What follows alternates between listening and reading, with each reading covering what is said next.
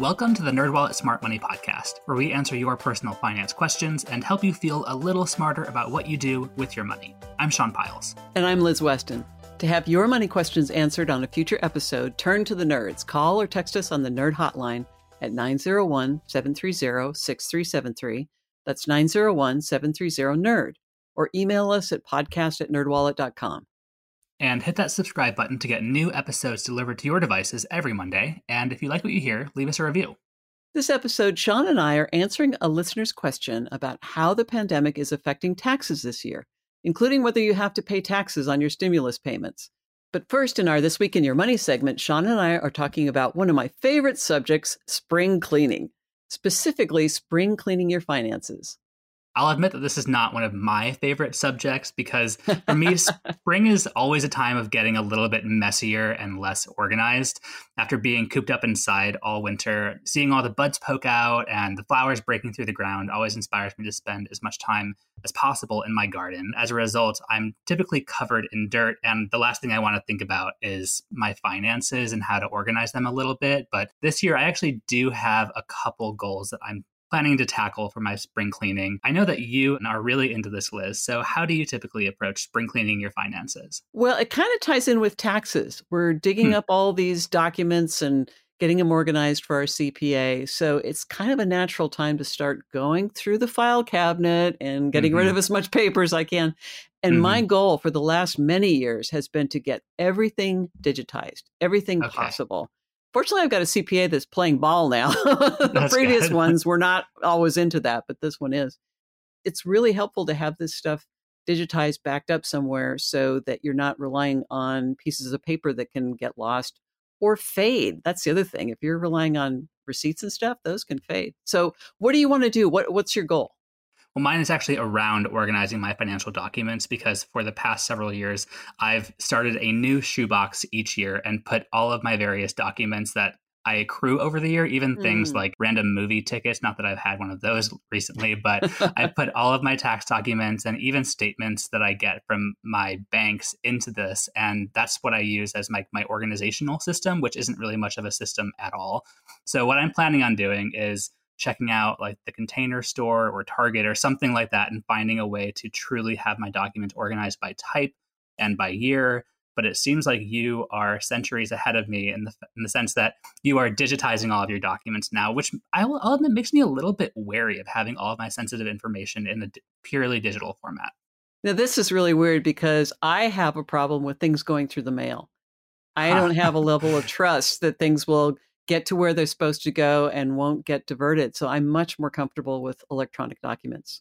That's so counterintuitive because you think that me, the millennial, would be a lot more comfortable with a purely digital lifestyle. But I think I've been so overexposed to all of the horrible things that can happen on the internet and the way that your information can be scooped up by anyone that really wants it, that I'm wary of having my information only online. I can understand that. And a lot of people do like the comfort of having those paper documents. But as I said, things can happen to those documents. Your house can burn down. They can fade. They can get destroyed by a flood or something. So there's lots of secure places in the cloud where you can store things, or you can store them, on your computer and on a thumb drive. I mean, there's lots of different ways to do this. That's what I was going to ask is what do you think is the most secure way to really have your documents in a digital format? I do think a secure cloud storage is an important part of this.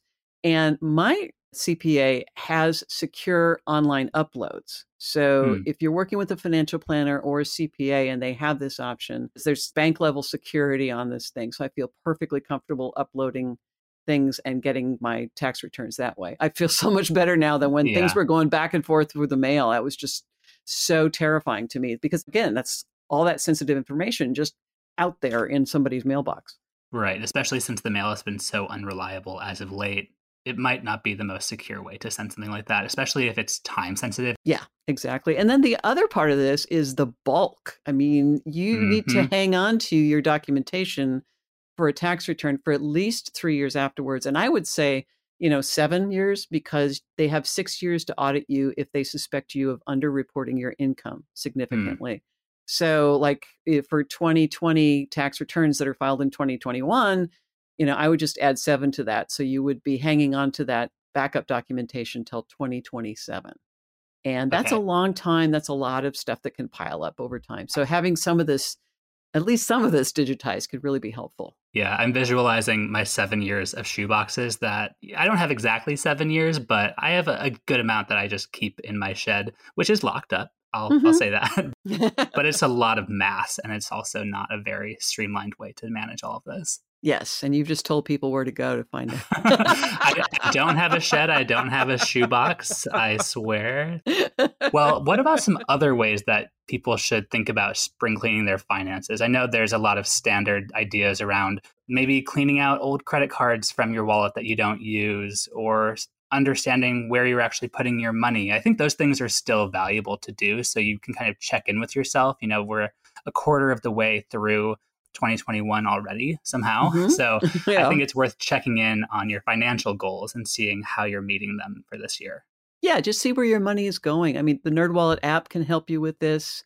Just taking a look at the money that's coming in and the money that's going out. A lot of people's finances changed during the Hmm. pandemic, and you may need to check in to see that money is going where you want it to go.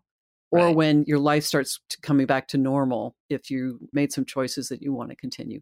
Well, that's the thing is we're beginning to see people's finances rebound. A lot of folks who are getting that $1,400 stimulus check are Hmm. spending it in all sorts of fantastic ways and even putting some towards savings. So I think it's worth auditing yourself a little bit and thinking about, okay, now that my life is beginning to stabilize, I might be able to travel again. How do I rein myself in? That's telling myself at least. How do I not spend all of my money on future trips and other things I want to do that I haven't been able to do for the past year? And I also take a look at my credit cards every year because I have quite the portfolio, and just make sure that they're still pulling their weight. And this year was again difficult because most of them are travel cards, and most of the time, they are very valuable, but they haven't been so much the last year. So I'm going to go through and take a look and make sure that we want to keep all the ones that we have. And that is one thing I just did. I think we talked a few episodes Yeah. back about how I had that travel card that had an annual fee, and I ended up switching it over to a different financial product with the same bank that didn't have a fee. And there's a trade-off. This card that I have now does have a foreign transaction fee, but I'm not planning on traveling anytime soon internationally. And when that time comes, I'll probably just get a different card. The other thing you can do is take a look at your passwords and password Hmm. manager. If you don't already have one, highly recommend a password manager, but it is good to change those passwords. You know this, not to use the same Yes. one in a bunch of different sites, and especially to have unique ones when it comes to your finances. Right. Well, that's one thing I also wanted to talk about beyond just managing your finances is cleaning up your digital life in a way. For the past year, since actually we went on our Christmas break, I turned off all email notifications for all of my email accounts. Oh, good for And you. thank you. I have not missed them at all. I feel like Hmm. I have a little bit more bandwidth in my life now that I'm not getting pinged every 5 minutes with whatever I'm getting emailed about. And most importantly, my manager and you have not said anything like I'm not responsive enough. So I'm still managing my workload, but I'm just not being inundated. I feel like I can approach my emails on my own terms a little bit more. Yes, yeah. So it's not grabbing your attention and diverting you from doing whatever you're doing. I applaud that. That is a great thing to do. Because I'm already on my phone a lot anyway. So I'm Yeah. going to be checking my email, but I don't really need to be notified about things like that. It's like putting conversations, like big group chats, on mute where you're going to check in on it, but you don't really need to be pinged every time someone's texting you. We got to find that balance between being reachable and being able to get work done.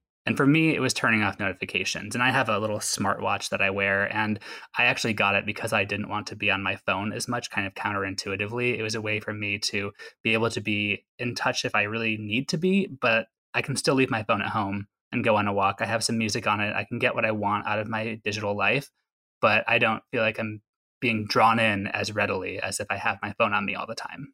Very cool. Well, anything else you think folks should keep in mind around spring cleaning finances? I kind of would like to hear from people what their favorite spring cleaning ritual is with regard to money, or if they have one, or if they did it the first time just because we talked about it. That would be great Yeah. to hear too. Yeah, really. Please let us know. Again, you can call us on the Nerd Hotline, 901-730-6373, or email us at podcast@nerdwallet.com. And with that, let's get on to this episode's money question. Hi, my name is Nami, and I am a regular listener of the show. I had a question about the stimulus payments, not the unemployment, but the stimulus checks that we received, the $1,200 and the $600.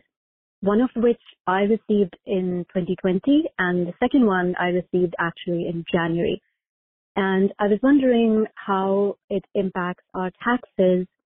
And in particular, is one going to get a 1099 or some document from the government that will need to be included when we are filing taxes? Thank you. To help us answer their question, on this episode of the podcast, we're talking once again with our go-to tax nerd, Tina Oram. Hi, Tina. Welcome back. Hi, everybody. Good to be back. So much has happened in the last year in taxes. Oh, man, that is such a true statement. And our listener is wondering if they owe taxes on their stimulus checks. What is the answer? Okay, so I hear this question a lot. And the good news is that stimulus checks aren't taxable and you don't need to report the money in your gross income when you do your tax return. Awesome. Yay! It looks like the tax deadline has been extended. Technically, these stimulus checks, the IRS formally calls them economic impact payments, and they're advances on a tax credit. This all sounds too good to be true. So if you're like me and you want to see exactly where the IRS says this money isn't taxable, you can go to the IRS's Economic Impact Information Center, which has a really big Q&A section, and check out question J2. If you don't want to do that because its Q&A section is really big, NerdWallet's also put together a page that highlights what you need to know about stimulus checks. And we can link to that on our show notes post if folks want to look into that further. We got a lot of questions about whether the stimulus payments were going to reduce people's refunds, and that's not how it works. So go check out those resources so you understand what's actually happening. And some people received larger payments than they quote unquote should have. Will these people owe taxes? Okay, that's another great question. So here's the deal. If you got too much, and that's in air quotes, because the IRS used outdated information from your previous tax returns, in general, you don't need to return the extra money. And that's amazing, right? So again, if you're like me and you have trust issues and you want to see exactly where the IRS says this, go to the IRS's Economic Impact Information Center and you can check out question J3. Now, there are some instances, unfortunately, in which the IRS has explicitly said it does want you to return the stimulus money. And there are examples. So here are just a couple of examples. One is for the payment is for someone who is deceased. That money the IRS is asking to return. The second example, you're a non-resident alien. And then, of course, if you're filing a fraudulent tax return, eventually the IRS will want that money back. Yeah. All right. So don't commit fraud and generally just be eligible for this payment and you'll be fine.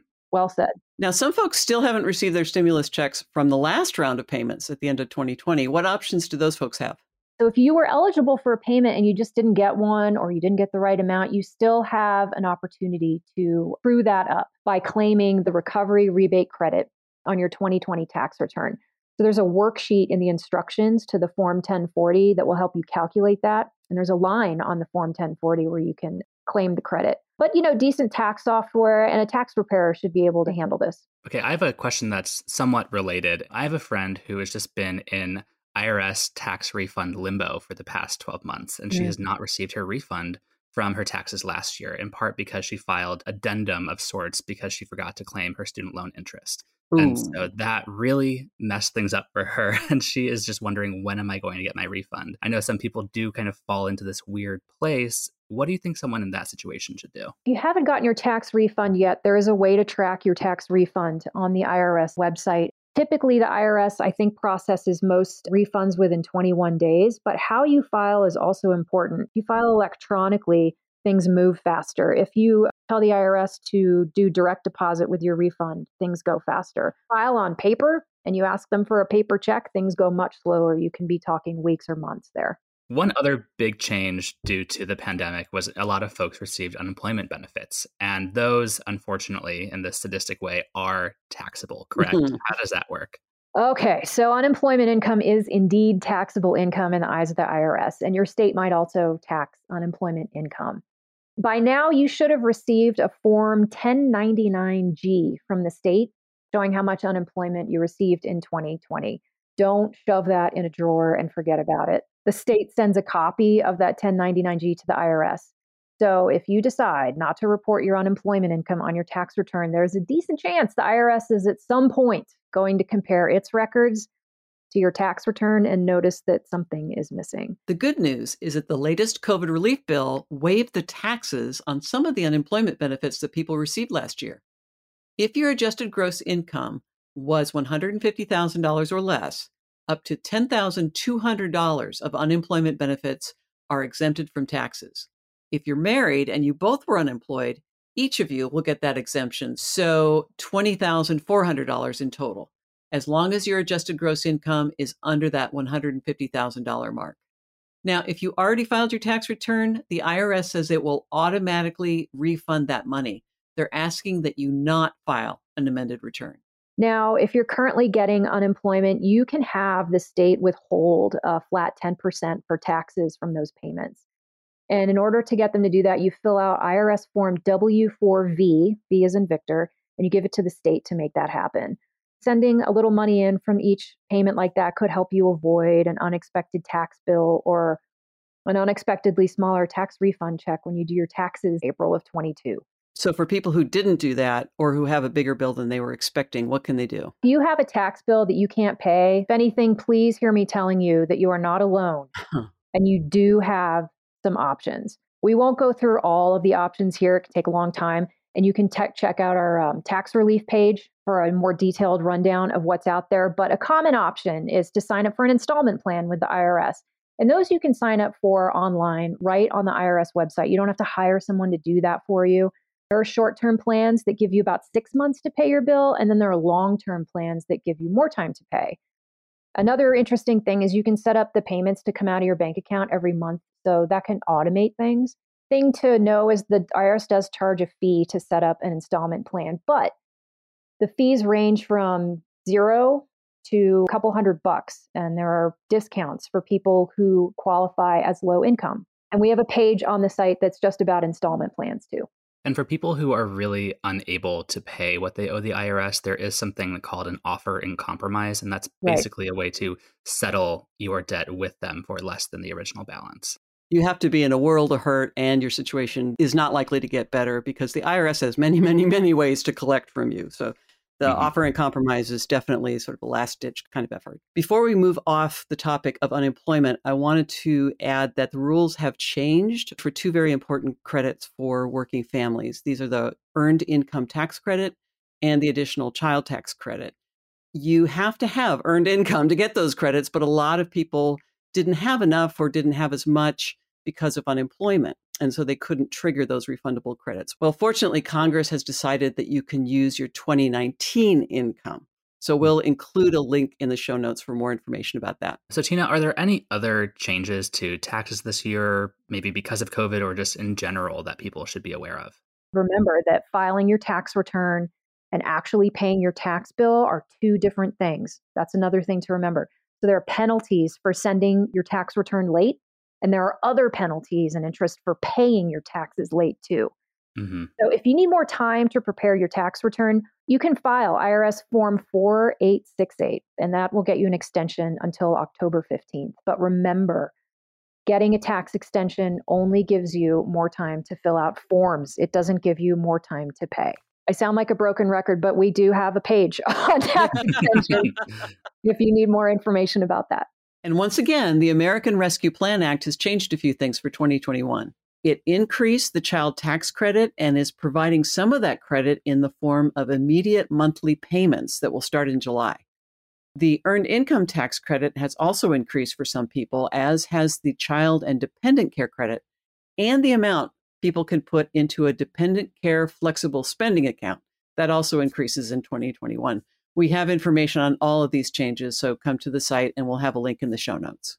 Well, thank you so much. We actually put a call out for listeners to send us their questions around filing taxes this year. And if you're okay with it, I want to throw a bonus question at you, Tina. Sure. So this is from a listener named Nick in Salt Lake City. They wrote, I filed my taxes very early, and because I changed banks after a long move, the IRS did not have my banking information. On the IRS website, I thought I read that without that information, the IRS instructed filers to claim the stimulus on your 2020 return. I did so and submitted, and then last week I got a check in the mail. Do I tear it up, cash it, and refile? That is a tricky question. We don't know enough about this person's situation, and we can't really provide personal financial advice about specific tax situations, but I think this is a good opportunity to talk about a few of the rules and tools that you have available to navigate things. So first, as we talked about earlier, if you got too much because the IRS used And again, too much is in air quotes because the IRS used outdated information from your previous tax returns. You don't need to return the money. And the IRS has been pretty explicit about that. Second, this question is a good excuse to note that if you think you qualify for a stimulus check or you think you got the wrong amount of stimulus check, you can basically true that up with the IRS on your tax return this year. Like I said earlier, there's a new worksheet in the instructions for the Form 1040 that'll help you calculate how much to claim and how to get what's owed to you. The last thing I'll say is that there are going to be times when we want to talk to a human about our tax situation. So I'll say here that the main phone number to the IRS is 1-800-829-1040. That's the main line, but it's not the only line. We have a whole list of other IRS phone numbers on our website that might help you get help faster. You can also try calling your local IRS field office. And if things get really out of control, there's always the taxpayer advocate, which has local offices as well. I also want to put in a pitch for people who are calling the IRS to do 3 things. 1, be patient. 2, be prepared. And 3, be kind. I had to deal with calling the IRS a number of years back because I had a tax bill of my own and I was working out a payment plan and was trying to figure out what was really going on because it was kind of a confusing situation. And I found that the more information I had on hand and the less impatient I was on the phone waiting, because you're going to be waiting for probably a while, and the kinder I was to the person I was talking with, just treating them as a human, the more effective the conversation was. So just putting that out there. Well said. Well, Tina, thank you so much for sharing your insights with us. Anytime. All right. And with that, let's get on to our takeaway tips. And Liz, do you want to kick us off? It would be my pleasure. First, stimulus money is not taxable. So use that money to cover your bills, build up an emergency fund, or treat yourself. Next up, unemployment income is taxable, but maybe not all of it. Try to get ahead of your tax bill if you can by setting aside some money from each check or having it withheld for you. Finally, if you can't pay your tax bill, you have options. Look into setting up an installment plan, or if you're really struggling, you may be eligible for an offer in compromise. And that's all we have for this episode. Do you have a money question of your own? Turn to the Nerds and call or text us your questions at 901-730-6373. That's 901-730-NERD. You can also email us at podcast@nerdwallet.com. Also visit nerdwallet.com/podcast for more info on this episode. And remember to subscribe, rate, and review us wherever you're getting this podcast. And here is our brief disclaimer, thoughtfully crafted by NerdWallet's legal team. Your questions are answered by knowledgeable and talented finance writers, but we are not financial or investment advisors. This nerdy info is provided for general, educational, and entertainment purposes and may not apply to your specific circumstances. And with that said, until next time, turn to the nerds.